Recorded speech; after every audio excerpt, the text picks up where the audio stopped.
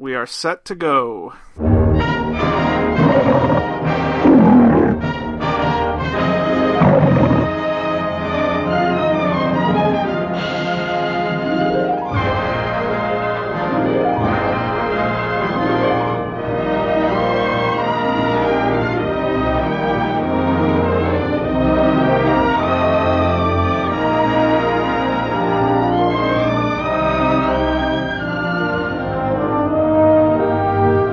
The opening music to Mrs. Miniver, released by MGM in 1942.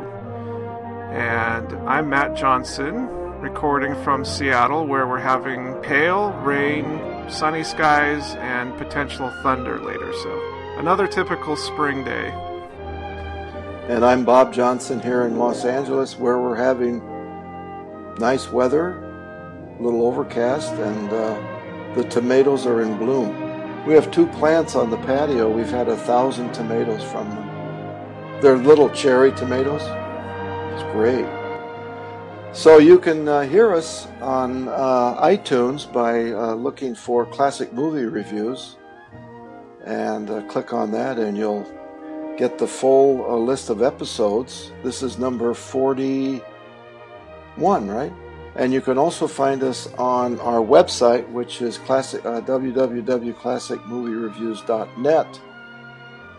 And you can hear us there. And you can also find us on Facebook by looking for Classic Movie Reviews. We have everything going now except Twitter. Yeah, we probably don't want to start that up. We have enough. I have enough of things to manage as it is. A little bit of background on this movie, which is one of my favorites. It's in the top 10. It was released June 4th of 1942, and it was made basically in 1941 and early 1942. And at that point in the war, things weren't going all that well for the Allies. And I thought that it was a very uplifting and positive kind of a movie as a war movie can go, especially with the ending. But nobody making it had any idea how it was going to go as far as the war. It's really so early in the conflict. Yeah, I read that William Wyler, he directed the movie knowing that it was going to be sort of like a propaganda movie. And at the time, the United States was not involved in the war when it was being filmed, I believe. And one of the things that he was hopeful of doing was getting people in the United States more aware of how bad it was in Great Britain. And I think that it was successful in that respect. It certainly was. William Wyler has done so many movies. His career started in 1925, and he made his last movie in 1970. And the list of movies that he's made is amazing. Let me just mention 4. Dodsworth, which was made in 1936, an excellent movie. Wuthering Heights in 1939. The Best Years of Our Lives in 1946, which again is a movie about the end of the war and the effect it had on 3 service people coming home from the war in 1945, 1946. And then in 1959, Ben-Hur. And I don't know how many I forgot to count how many movies he made, but it had to be probably 100. I think we've got to put him up in the top list of our best directors. This whole movie to me was sort of a master class in directing and acting and set design, and just everything about it was top notch. Just as an example, the scene where Vin Miniver gets a phone call and he has to leave early. This is right after he's asked Carol to marry him. And Carol and Mrs. Miniver are standing at the bottom of the stairway, and Vin runs up to his room to grab his bag. It's a shot from behind, and you see the back of Carol and Mrs. Miniver. There's just this empty space at the top of the stairs where Vin had been just a second ago, and that ability to convey that sense of loss just by the fact that he's not in the shot. There's many examples of that in this movie. For another example is at the end when the minister is talking about the people that they've lost, and they cut to a scene of all the choir boys, and there's one spot that's empty because one of the choir boys had been killed. It's just so powerful and so amazingly well directed. Oh, I could watch it 10 more times probably. We could do a couple more of his movies, and I think we'd find, for example, if we did The Best Years of Our Lives, it's the same perfection. And the music just adds to the beauty of the film, both Mrs. Miniver and The Best Years of Our Lives. So he would be in the top. So we're going to talk about our top favorite scenes. We each have about 10, and I'm sure we've got quite a few that overlap. So the first scene that I wanted to talk about was when Mrs. Miniver gets a rose named after her by Mr. Ballard. She's so genuinely pleased by that. Oh, Mr. Ballard. It's my masterpiece. How lovely. You like it, ma'am? I think it's the most beautiful rose I've ever seen. The shape. And the scent. Divine. And the color. I adore red roses.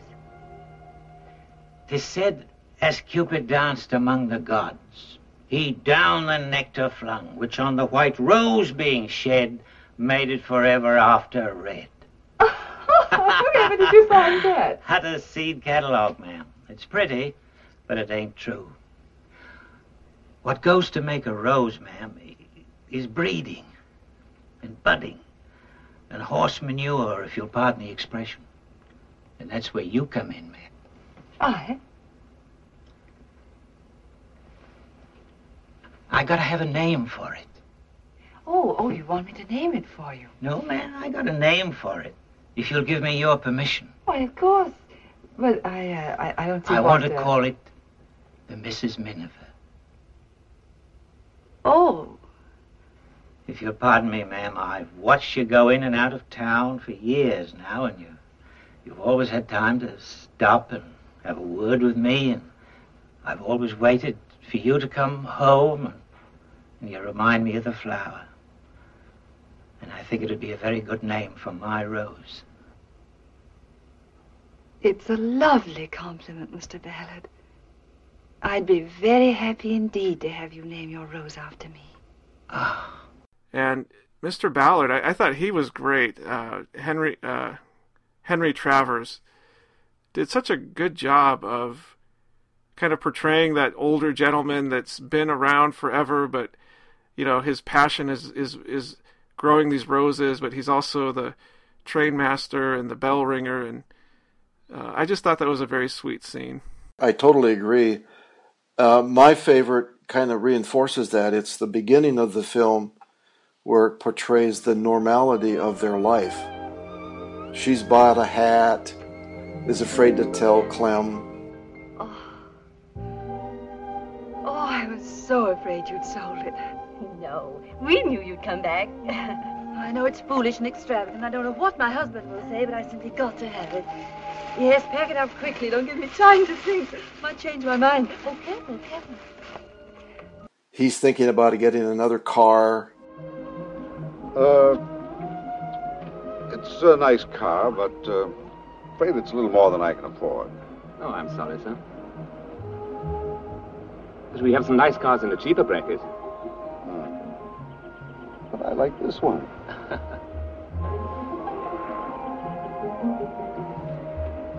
Well, I'm going to take it. Perhaps you'd better think it over. Oh, I'm going to take it. Will you bring it around tonight after dinner? Very good, sir. And whatever you do, don't let my wife know how much it cost. The rose scene, all of that, it's like, it's a perfect job of describing what it was like before the bombardment of London and the suburbs started. So that I agree with you on that one. So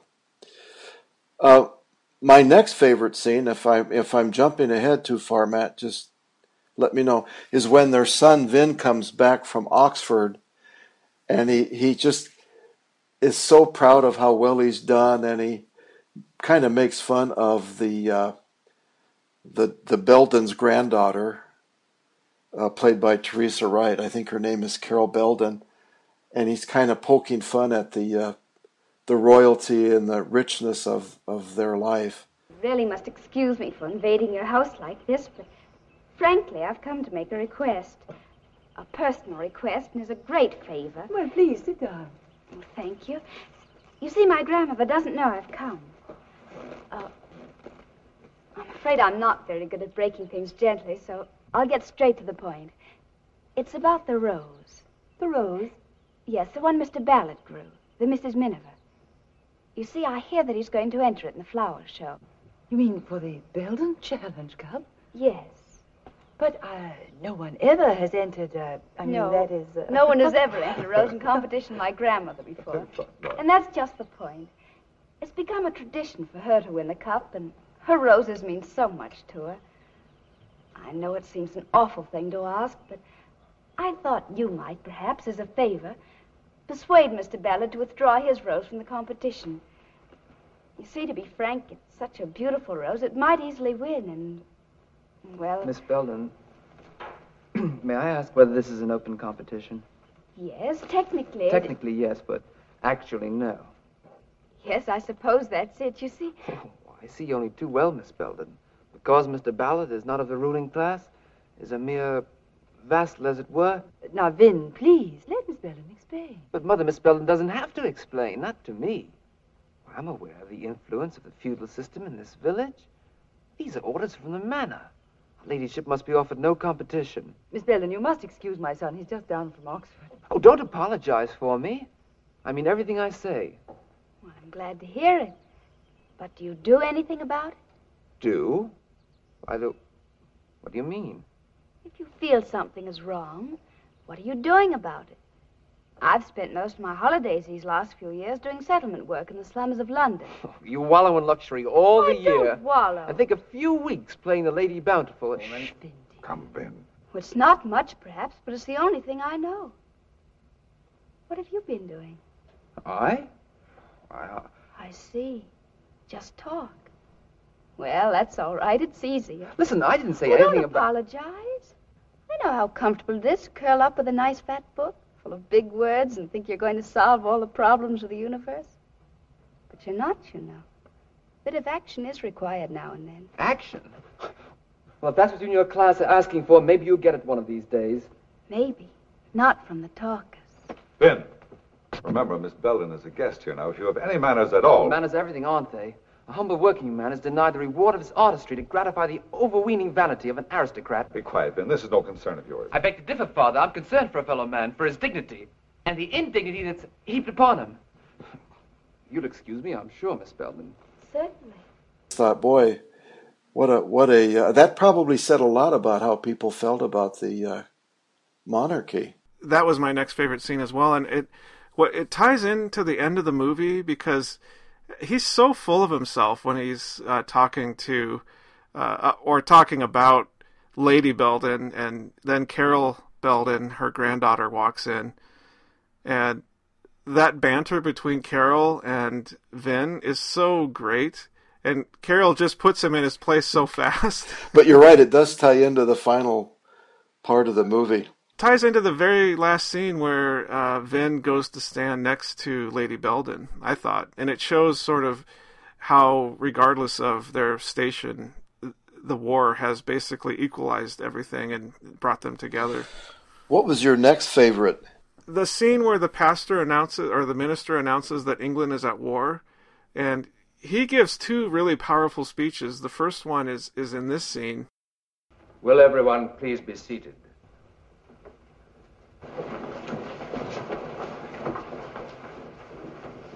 It has just been announced over the air by the Prime Minister that our country is at war.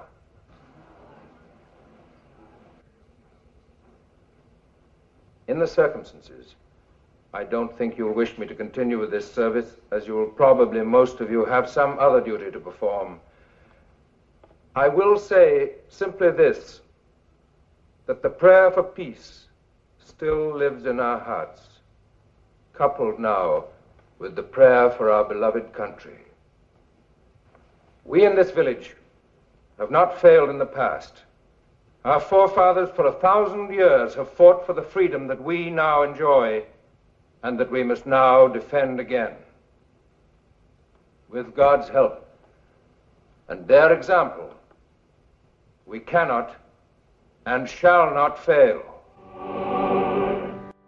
And then the last one, which apparently is an incredibly well-known and famous speech called the Wilcoxian speech. That actor was tremendous. I want to just interject quickly that our lead cast was Greer Garson as Kay Miniver, Walter Pidgeon as Clem Miniver, Teresa Wright as Carol Belden, and Dame May Whitty as Lady Belden, plus many more. And the movie won 6 Academy Awards. This isn't a bad year for them. Best Picture, Best Director, Best Actress, Best Supporting Actress, and 2 other Academy Awards. And it was a big success financially. Greer Garson gave a 5.5-minute acceptance speech at the Academy Awards that year, and I think it's one of the longest acceptance speeches ever. There's a scene from a newsreel on the Blu-ray, and I watched it, and she's just as well-spoken and commanding of a presence in that newsreel as she was in the movie. She's pretty amazing. I want to watch some more movies with her. She was a wonderful talent. Just classy doesn't really capture it, but she was totally sophisticated. This isn't really a favorite scene, but I just want to make sure that I mention that if you, again, along the lines of the directing, but if you watch the acting, Greer Garson and Walter Pidgeon, and actually all of the actors in the movie, could say 100 words with just the look on their face, or the movement of their head, or the position of their body. I know that's a combination of the actor and the director, and a lot of other, circumstances lead up to that, but it's just so well done. It's amazing. I guess the next scene for me is when the staff person's husband goes off to serve in the military, and then their son, and then the Miniver's son, Vin, says he's enlisted and he's going to be in the Royal Air Force. I beg pardon, Mum, but would you tell Gladys that Horace has got to catch his train, and he says, could he come in a minute and say goodbye? Oh, of course he can. Come in, Horace. Thank you, sir. Morning, Ram. Morning, everybody. Well, good morning, Horace. Will you have a sherry? Don't mind if I do. Help yourself, Over right here. there. And jolly good luck to you, Horace. Yes, indeed, Horace. Yes, brother. Jolly good luck, Horace. Thanks, Master Toby. You're very good help. My best respects, Mum. Thank you, Horace. The children are going to miss you terribly. And poor Gladys. Oh, she'll be all right, Mum, won't you, Glad? Here.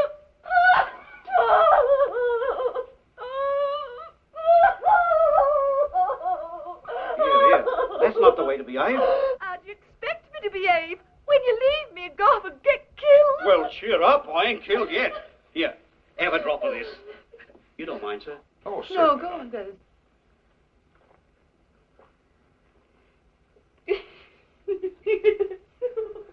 There, that's better. Have one for yourself now, Horace. Thank you. You'll want Gladys to see you to the station, won't you? Oh, thank you, Mum. Oh, so we'll go and get your hat. Come on, Gladys. Oh, Thank you. Very nice drop of stuff, this. Last I shall get for the bit, I expect. Yeah, make a lot of difference to a lot of people, this war will. Yes, a lot of difference. We may all meet in the front line yet. Not me, Horace. The RAF for me. Oh, boy. I've always been keen on flying. Yes, that's all right, too. Well, I got to get to me train. I'll say goodbye, Mum. Yes, of course, Horace. Goodbye and the very best of luck. Thank you, Mum. Goodbye, Horace. You'll let us know how things are going, huh? I will, sir, but you'll have to excuse the spelling. I'm better with a bayonet than what I am with a pencil, I am. You can write it in blood. Oh. A nice child you have. Good luck, Horace. Keep your chin up. Thank you. That whole thing, now we're sort of transitioning from the normality of the life to what's about to happen. And the look on his mom's face is sort of a mixture of pride, fear, disbelief. It's just again another amazing scene for the acting.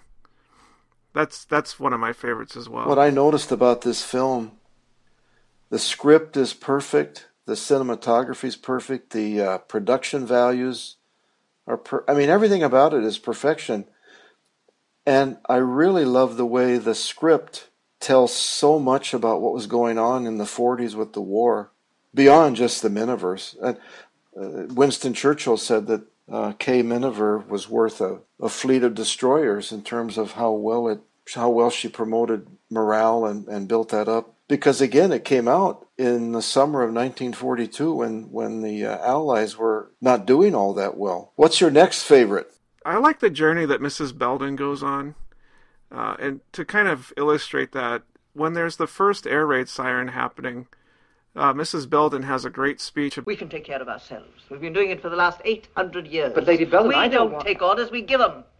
The worst thing about this war is the chance it gives these dreadful little persons to make themselves important. Air raids, indeed. Those wretched Germans, they wouldn't dare.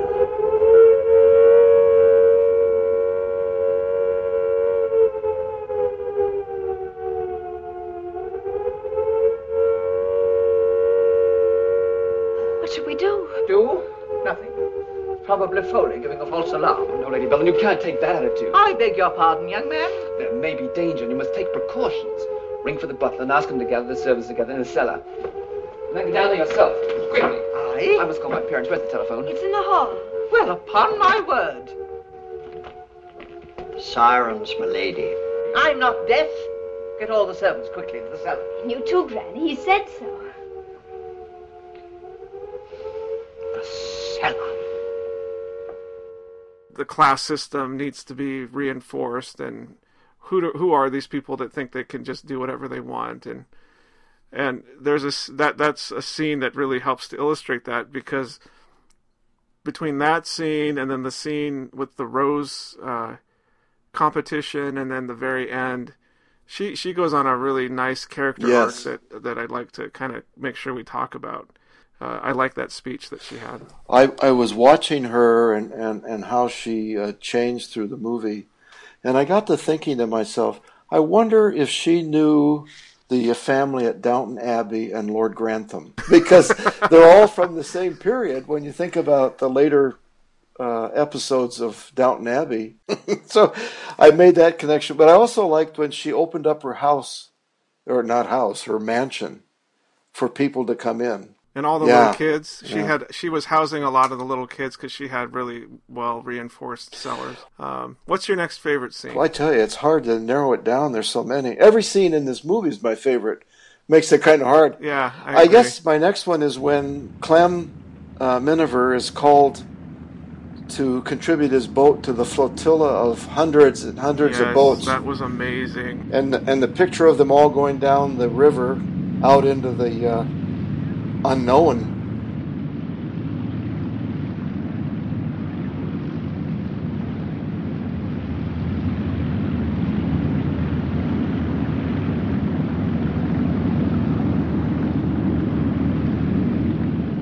Of the English Channel to go over to Dunkirk and rescue, I think it was 350,000 British and French soldiers.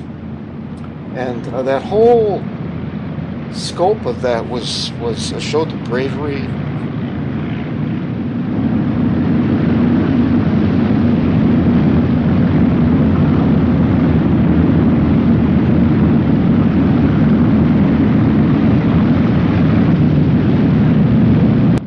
And then also when he comes back home, that boat looks like they might as well just use it for firewood. It's really taken a beating. I mean, Kay says, "Are you okay? Are you all right?" And he goes, "I'm fine, but the boat's not." it was totally wrecked. But the scene of all those little boats and bigger boats going out. Well, it starts off with like his boat, and then there's a few more boats that they meet up with. And then there's maybe a dozen boats, and then there's about 50 boats, and then pretty soon there's got to be over 100 boats, and by the end of it, it's amazing that any of them can float because the whole river is full of these little boats. And they get out into the channel, and they're led across to Dunkirk by a destroyer, a naval ship of the Royal Navy, And they had no clue what was going to happen. They had no armaments or anything. You never see him, but the captain of the destroyer talks to them about what they need to do. Attention, please. Attention, everyone.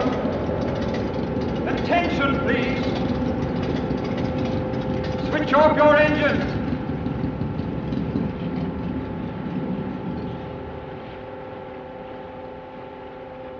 As you know, the British Expeditionary Force is trapped between the enemy and the sea. 400,000 men are crowded on the beaches, under bombardment from artillery and planes. Their only chance to escape annihilation rests with you. Your destination is Dunkirk. It's my duty to tell you that the effort is not without risk. You're asked to cross 40 miles of open sea, many of you in small boats that are far from seaworthy. Shore guns and enemy aircraft are going to make it hot for you. Any of you who wish to withdraw may do so now.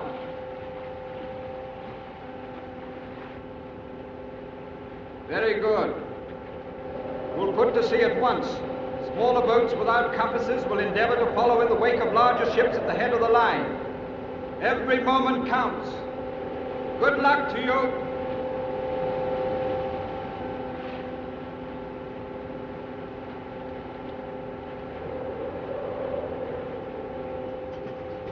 All right with you, Nobby? Aye, sir. Turn him over.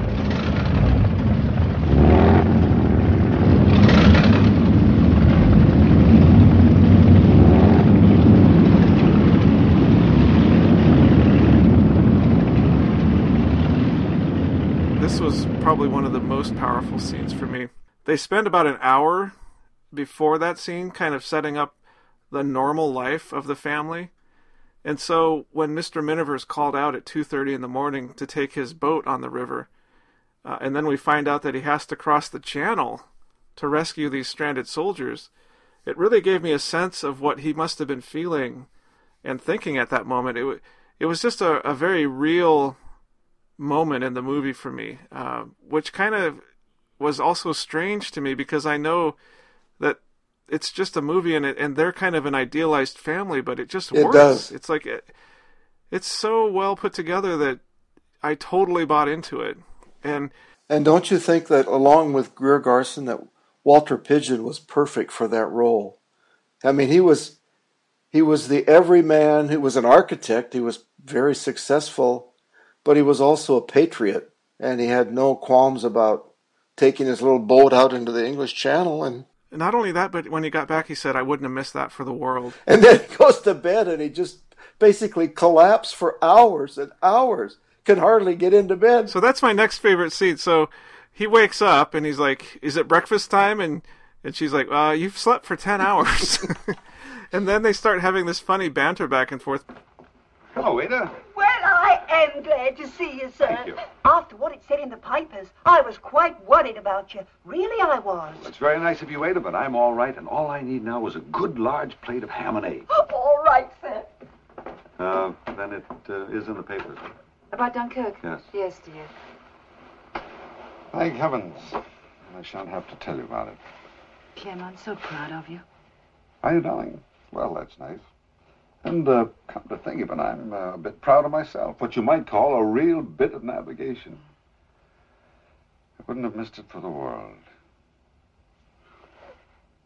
Oh, darling, I'm almost sorry for you, having such a nice, quiet, peaceful time when things were really happening. But that's what men are for, isn't it? To go out and do things while you women folk look after the house. Yes, dear. Come in. I'm sorry, Mum, but I just remembered we ain't got any ham. What? You give it all to that German pilot. Oh, well, never mind, Ada. We've got some bacon in the house. Mr. Miniver likes that just as well. All right, Mum. What's all that about a German pilot? Oh, nothing, dear. Nothing at all. What do you mean, nothing at all? Well, I just had a German pilot in for ham and eggs this morning, that's all. What? Wait, say, what's going on here? Now, Clem, don't get excited. I'm just going to draw your bath. I've had a bath and I'm not excited. Well, you have a cigarette? No, I don't want a cigarette. Was it the fellow we were looking for? Yes. But what did you do? A woman, you're driving me crazy. Didn't he have a gun? We already had a gun. Well? I just took it away from him and called the police. Oh, you just took it to the police and... Oh, just like that. And then I suppose you gave him tea. Milk?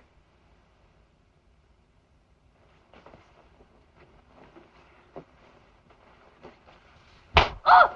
Milk. Ben! Then he smacks her in the bottom, kind of playfully. And that seems like such a real scene to me, like two happily married people, you know. And what happened while he was out crossing the channel is this German flyer, a fighter pilot, crashed, and he came into the Miniver's home.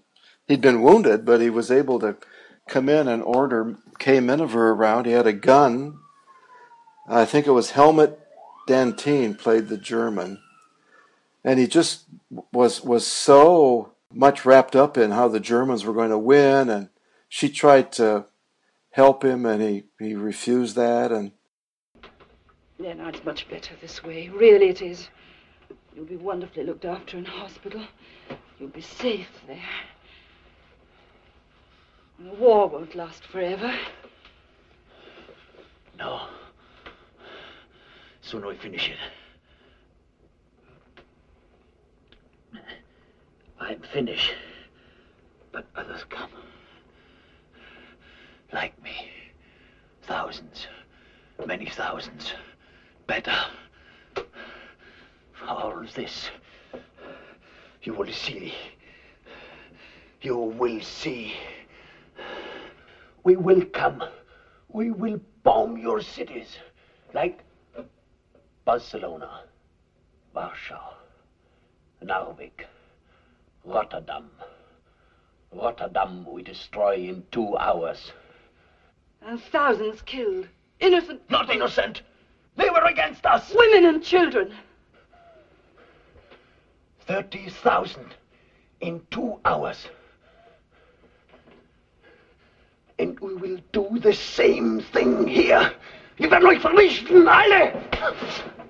She was as strong as Clem. The actor that played that German flyer, Helmut Dantine, he was born in Austria and kind of made a name for himself playing these German villains. But he was a really staunch anti-Nazi, anti-fascist person. So he would play sort of the German villains in films, even though he was really against Nazism and fascism. There was another actor, and I can't think of his name right now, but he plays the German colonel in Casablanca. He's the arch villain, and he was likewise a total anti-Nazi person, but he played these roles. Well, first of all, it was work, and secondly, it was really good at it. I wish I could remember his name right now. It'll come to me later. So anyway, that's another favorite scene, is when she has the drama of being in her kitchen with this German flyer who's got a gun, and how she calmly kind of manages the situation. And then when she takes that gun, that pistol, that Luger, you could tell she just wanted to blow it up. She hated it. That was weird, because at first I thought she was going to hide it and keep it as a souvenir. But then she handed it over to the police, but there was this moment, and I couldn't quite figure out what was going through her head, but she hid it behind her dress, like behind her back. It was an interesting little moment there. My next favorite one comes when Lady Belden comes in to express her disapproval with Vin asking Carol to marry him. Oh, yeah. Yes. This is part of that character art with her, because she goes into quite a bit of detail about how she doesn't want this marriage to happen, but then Mrs. Miniver, in her way that she has in this movie, turns it around on Mrs. Belden. I'm old-fashioned, I believe in breeding. But that's neither here nor there. Your point is that they're both too young. I've said so, haven't I? We're at war, Lady Belden. And Vin's a flyer. That's no excuse for rushing into an ill-considered marriage. But in war, time's so precious to the young people. How old were you when you married? I? It's no use telling fibs, because I looked you up. Oh, well, if you've looked me up, I suppose you know that I was 16. 16. And did your parents approve? That's beside the point. Oh, forgive me, is it? You married very young and without your parents' consent, and yet when Carol... Oh, but perhaps you regretted it. I did nothing of the kind. Well, then why... My marriage only lasted a few weeks. My husband was in the army. He was killed in action. Oh, I'm so sorry. Forgive me, I didn't know. I never regretted it. Not for one moment. We married because we knew that might happen. But I don't want Carol to suffer as I suffered. Don't you want her to be happy? Even for a little while? The way you were? I was afraid you'd say that. Not that it matters what you say, or what I say either. You know that, don't you? You mean Carol will go her own way? She's my granddaughter. Well, then why? Goodness knows. I was beaten before I started. You don't mind terribly, do you? He is a nice boy. Yes. I see now where he gets it. You're pretty, too. No wonder that wretched Ballard named his rose after you. Not that he's got a chance of getting the cup from me. Well, so long as we're going to be relatives, the least you can do is to offer me some tea. I really like that scene because basically Lady Belden kind of gives in, and that was the turning point for me where I started liking her. Yes, I agree. And this will be my last reference to Downton Abbey, but I have a feeling that Lady Belden was good friends with the Dowager woman on Downton Abbey, because they have the same demeanor. My next favorite scene, I hope I'm still in sequence here, is when Kay and Clem and their children and pets are in the bomb shelter. Yeah, that was That takes scary. place from the beginning, and they're kind of settling in, and the kids are going to sleep. And then it just intensifies as the bombs are falling closer and closer. Their home is being ruined and destroyed.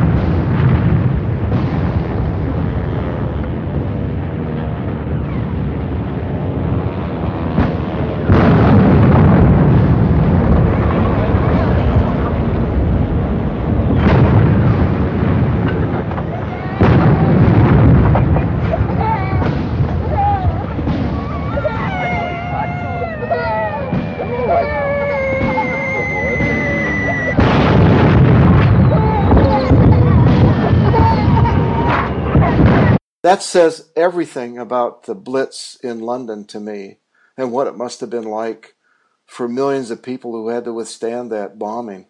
My note on that scene was that the little kids slept through most of like the bombing and the sounds of the gunfire and the shelling, and it wasn't until the bombs actually landed in their backyard that they woke up. So that they had just gotten used to, sleeping through that, and that was both really powerful and really sad at the same time. Totally so.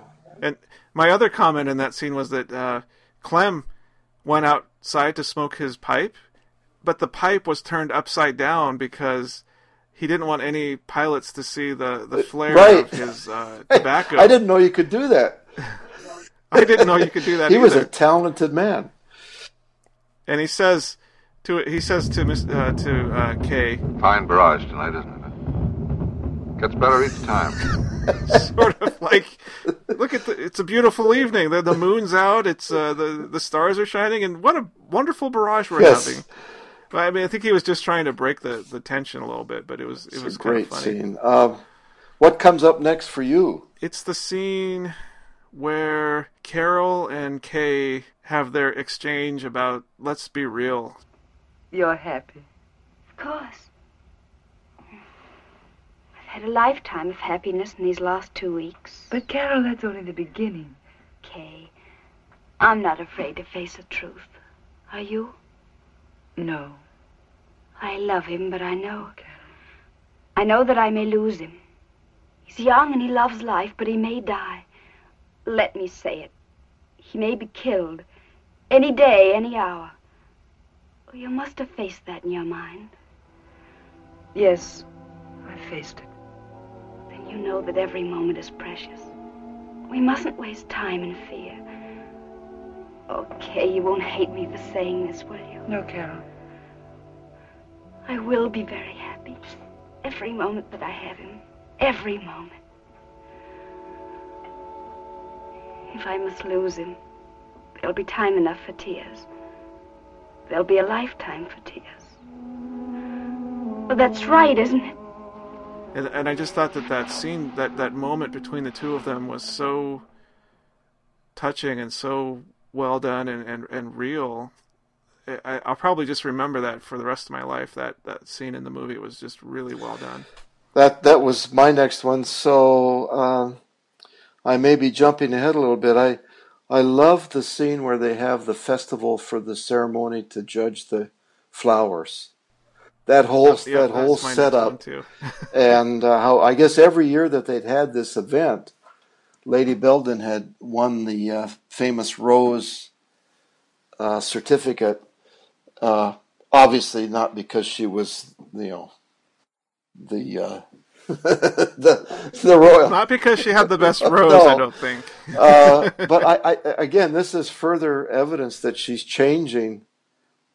Because they're doing the award, and once again they think that she's going to win it, and she turns around and doesn't. She gives it to the station master. Beckles! Yes, milady. What? Hurry that paper from the judges on the Rose Award. We want to get through with this. Judges are still debating, milady. What? Whatever for? Ridiculous creatures. Go and tell them I want that decision at once. Yes, milady. Have you seen old Ballard's rose? No, I haven't. That's a lie. I looked it over the moment it arrived. Well? It's a good rose. Is it better than yours? That young man, the judges will decide. You should worry, you'll get the cup. Are you insinuating that judges are corrupt? I'm insinuating they're scared of you. Oh, rubbish. I'm scared. The decision on the Rose Award, milady.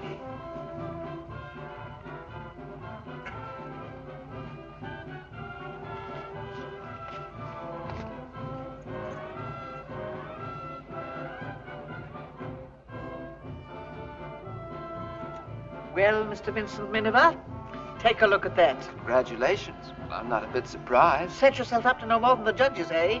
Misguided young man. Can't think what you see in him, Carol.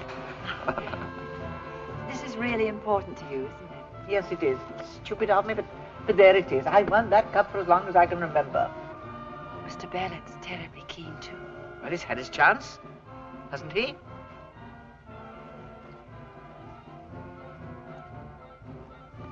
You've such a way of looking at people. What do you expect me to do about it? Reverse the judge's decision?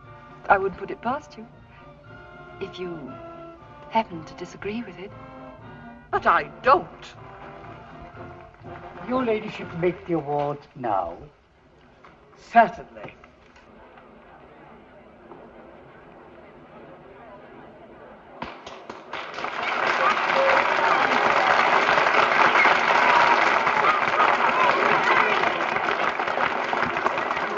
Rose Award.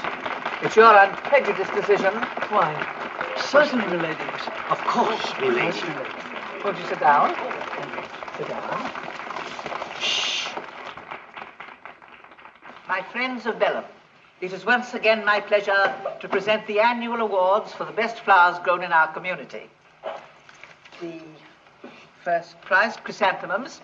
First prize, Miss Alice Lundeen.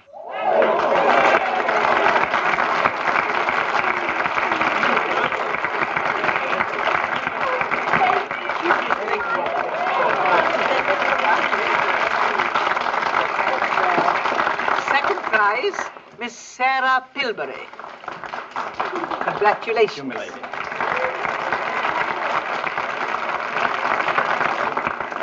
And now, ladies and gentlemen, I come to the final award. The Challenge Cup, given for the best rose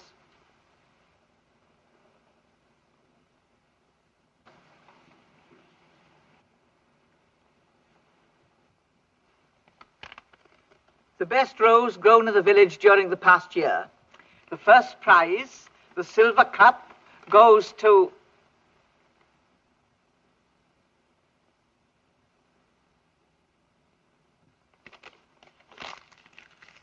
Mr. James Ballard, our popular station master.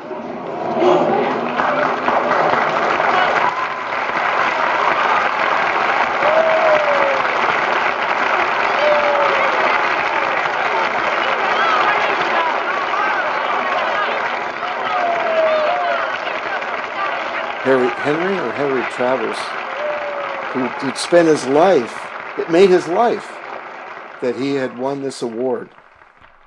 He was so flabbergasted that he couldn't even get out of his seat. They had to lift him up out of his seat and thrust him into the aisle to go accept this award. And what a terrific job! When he shakes Lady Belden's hand, he says, "Pardon my indiscretion." I mean, they're so ingrained into this caste culture, that even shaking her hand for him was something that you just don't do. And to me, this was the completion of her character arc in the movie, because she says to Kay Miniver, "You have such a way of looking at me." And, this relationship that had, grown between the two of them had come to a point where I think Lady Belden just respected Kay so much that she realized that, the right thing to do here is to give the award to Henry. And she did it. And I think everybody knew that she did it, because they cheered for her louder than for him. Yes. Yes, very much so, because it was such a big step for her. I also liked the singing that was going on. Midsummer's Day, how glorious it is on a midsummer's day to fa la la la la la la la, to lay down, daddy, daddy, down, daddy, daddy, down, daddy, daddy, down, in the hay, nonny, nonny, hay, nonny, nonny, down in the hay, with a good fa la la la lay, fa la la la lay. Hallelujah, how glorious it is on a midsummer's day, a midsummer's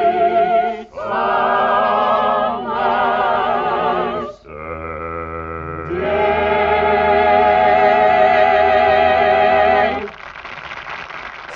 It was like, you don't hear those kind of songs nowadays, I'll tell you.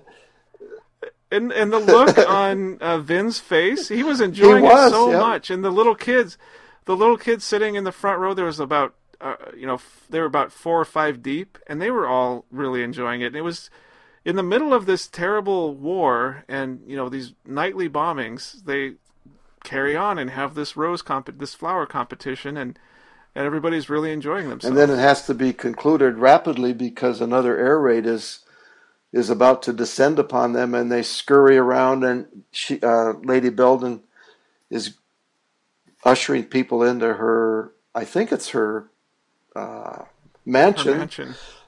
And Vin has to go off, and he has to rush to the he has to rush to the airfield. Right?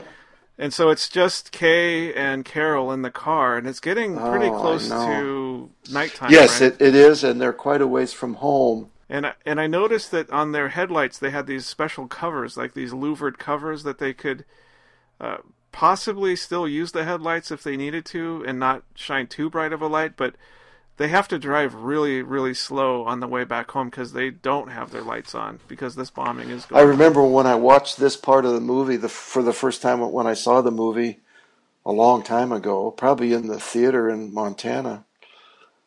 The next part of this movie was such a shock to me that here I'm thinking that Vin is going to be killed in action and something else is going to happen to Clem. And it's these two women going home that get in the line of fire for the attack from the German aircraft.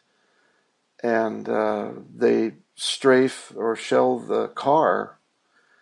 And, well, I'll let you tell the rest of it, because I'm going to get emotional now even. It was such a shock to me. It was so unexpected, because up until this point, I mean, we're literally like 10 minutes away from the end of the movie. And this is a long movie. It's over 2 hours long. And you think that all they need to do is get home, and Kay is doing her best to drive basically in the dark. Maybe the only light that she has is when the shells are going off in the distance. And she finally decides that they're not going to be able to make it home. They better just stop.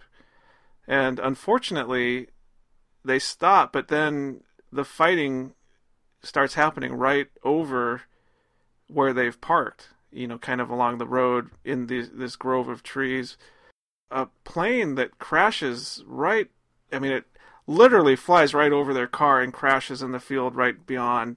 And then a couple more fighter planes are dueling it out right above the trees. And I don't think that they were necessarily trying to shoot the car, but I think they just happened to be in the wrong place at the wrong time. And what's so tragic about that is that if they just kept going, they would have been okay, I think. But I think Kay did what she thought was the right thing by stopping, but it ended up being wrong place, wrong time, and Carol gets shot and ends up, they do get back to the house, and she ends up dying in the house.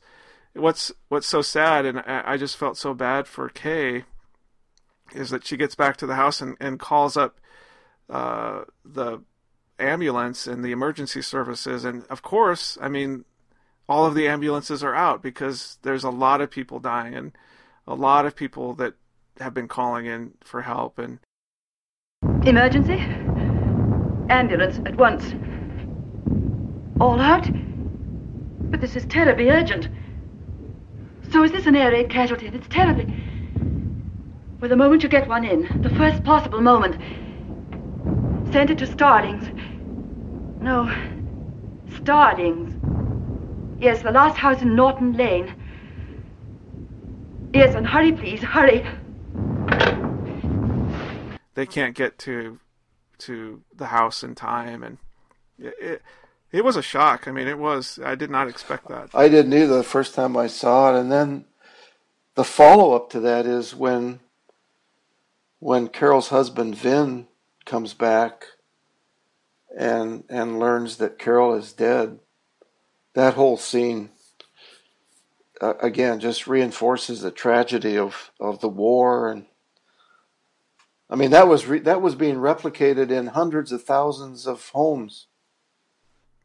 So to talk a little bit more about the directing and the cinematography, the scene that I mentioned earlier where Carol and Kay were standing at the bottom of the stairs and Vin had gone into his room to get his bag, and there was a empty space at the top of the stairs between them, is echoed in this scene because Clem and Kay are standing at the bottom of the stairs.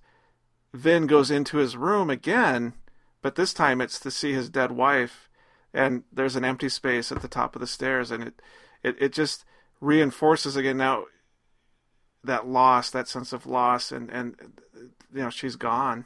And that again, I mean, the directing in this movie is just outstanding, and the acting and the cinematography, the script, everything. And then we fade out of that tragedy, and it reappears as they're starting to get situated inside the church, which has had its roof blown off, and you can see the sky out through the back part of the church.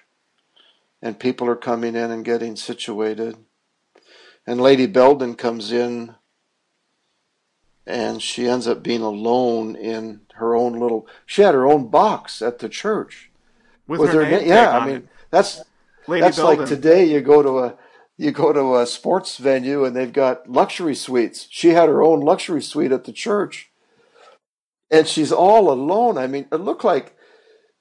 I mean, it was a powerful scene because she was sitting there completely alone in this box, and Vin comes up. He's seated on the other side, and he gets up and he comes over and opens the door to her area and comes and sits by her.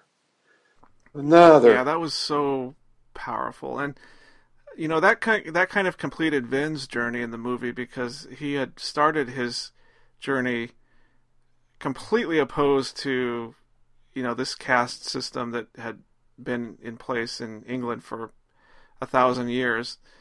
By the end of it, he just sees Lady Belden as his mother-in-law, or his grandmother-in-law, but he goes to stand by her, and the look of gratitude and relief on her face was just priceless.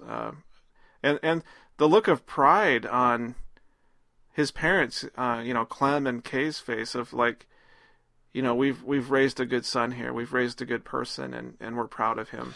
And then the minister or pastor does another fabulous speech. The homes of many of us have been destroyed, and the lives of young and old have been taken. There's scarcely a household that hasn't been struck to the heart. And why? Surely you must have asked yourselves this question. Why, in all conscience, should these be the ones to suffer? Children, old people, a young girl at the height of her loveliness. Why these? Are these our soldiers? Are these our fighters? Why should they be sacrificed? I shall tell you why.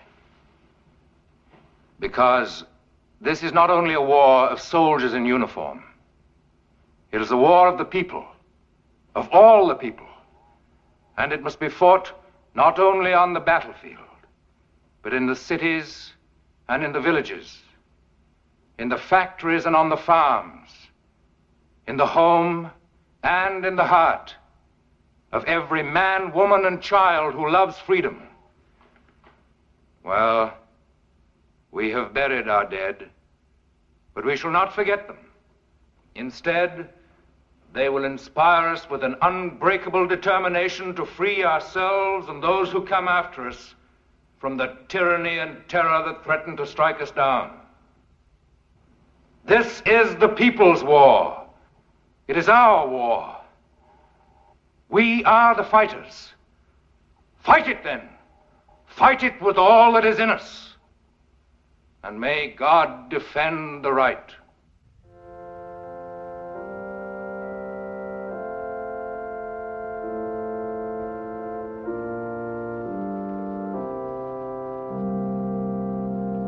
The speech was so fabulous, in fact, that it was printed out and distributed all across Europe and the United States.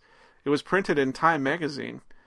I mean, it was used as a speech to get people motivated and roused about the war and why we were fighting the war. Not only that, but the actor Henry Wilcoxon helped write it. He wrote part of that speech. Oh my! himself. I didn't know that. Wow. That's why it's called the Wilcoxon speech. Okay. He was actually one of the writers of it. So, without a doubt, this is the top 10 out of 10 movie. Maybe, in fact, of all the movies we've done so far, this may be the best of the best to me. It's so funny because I know the name Mrs. Miniver. Just for some reason, it's just sort of out there in the ether. But I've never watched the movie, and I didn't know anything about it. And honestly, I didn't even really know who Greer Garson was. Of course, I knew Walter Pidgeon. He was Morbius from Forbidden Planet. Yes. And it took me a few minutes to get Morbius out of my head while I was watching this movie. But now he's Clem / Morbius to me. But yeah, this I totally agree with you. Absolute 10 out of 10. Highest recommendation. I'll probably just go watch it again right now because it was so good. It is. My daughter walked in as I was finishing, and I said, "This is an amazing movie. This is a 10 out of 10." And she goes, "Well, it must be really good." And the thing about it is, it unfolds in a natural, like it's really something that happened. There's no there's nothing about it that seems false or fake or anything like that. Well, what I loved about it so much was that I guess that my favorite part of the whole movie was the relationship between Kay and Clem. Yes. And there was never a time in the movie where I felt like it was a false note, or that he did something that betrayed her, or that she betrayed him. It was like they loved each other, they were in it together, they were there for each other, they were doing their best. It was like, idealized or not, that was just my favorite part of the movie, was their relationship. I don't have any one favorite. I just love all of it. It's like, so and I liked everything else too. So. Well, our next. It's going to be hard to top next this week, one. We are going to do a movie that neither Matt nor I have seen before. Came out in, I think, 1960. It's Virgin Spring by an excellent Swedish director and writer and producer, Ingmar Bergman. And I've read about it, but I've never seen it. So we'll have to brush up on our Swedish to get through that. Dude, let's just read a little synopsis here of this movie, because I think I started watching it the other night, and I watched like 15 minutes of it just to say, are we on the right track here? Is this going to be like a good movie? And within 10 minutes, I was like, yeah, this is going to be a good movie. So here's the synopsis on IMDb. A kind but pampered, beautiful young virgin and her family's pregnant and jealous servant set out to deliver candles to church, but only one returns from events that transpire in the woods along the way. And I guess it's kind of a revenge story in a way, because something happens along the way from home to the church. It's not good. And there's some revenge that happens. So one of my favorite actors, I just love him so much, is Max von Sydow. And he's great, as usual, in this movie. I think he might still be acting. He's still alive. I think he might still be. He's like some of the other people that are in their 80s now that are still acting. There's a woman.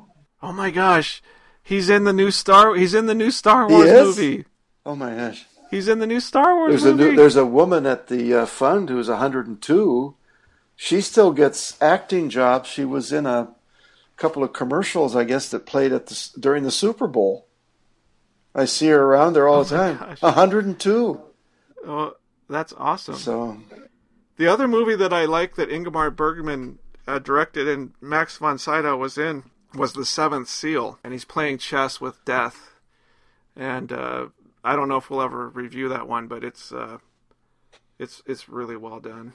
So our Swedish heritage will emerge, be coming out in this movie. Next you betcha. Well, I guess we should wrap it up. This is Bob Johnson from Los Angeles, and this is Matt Johnson from Seattle, and we're wishing you a great week of movie watching. Thanks for listening, everybody.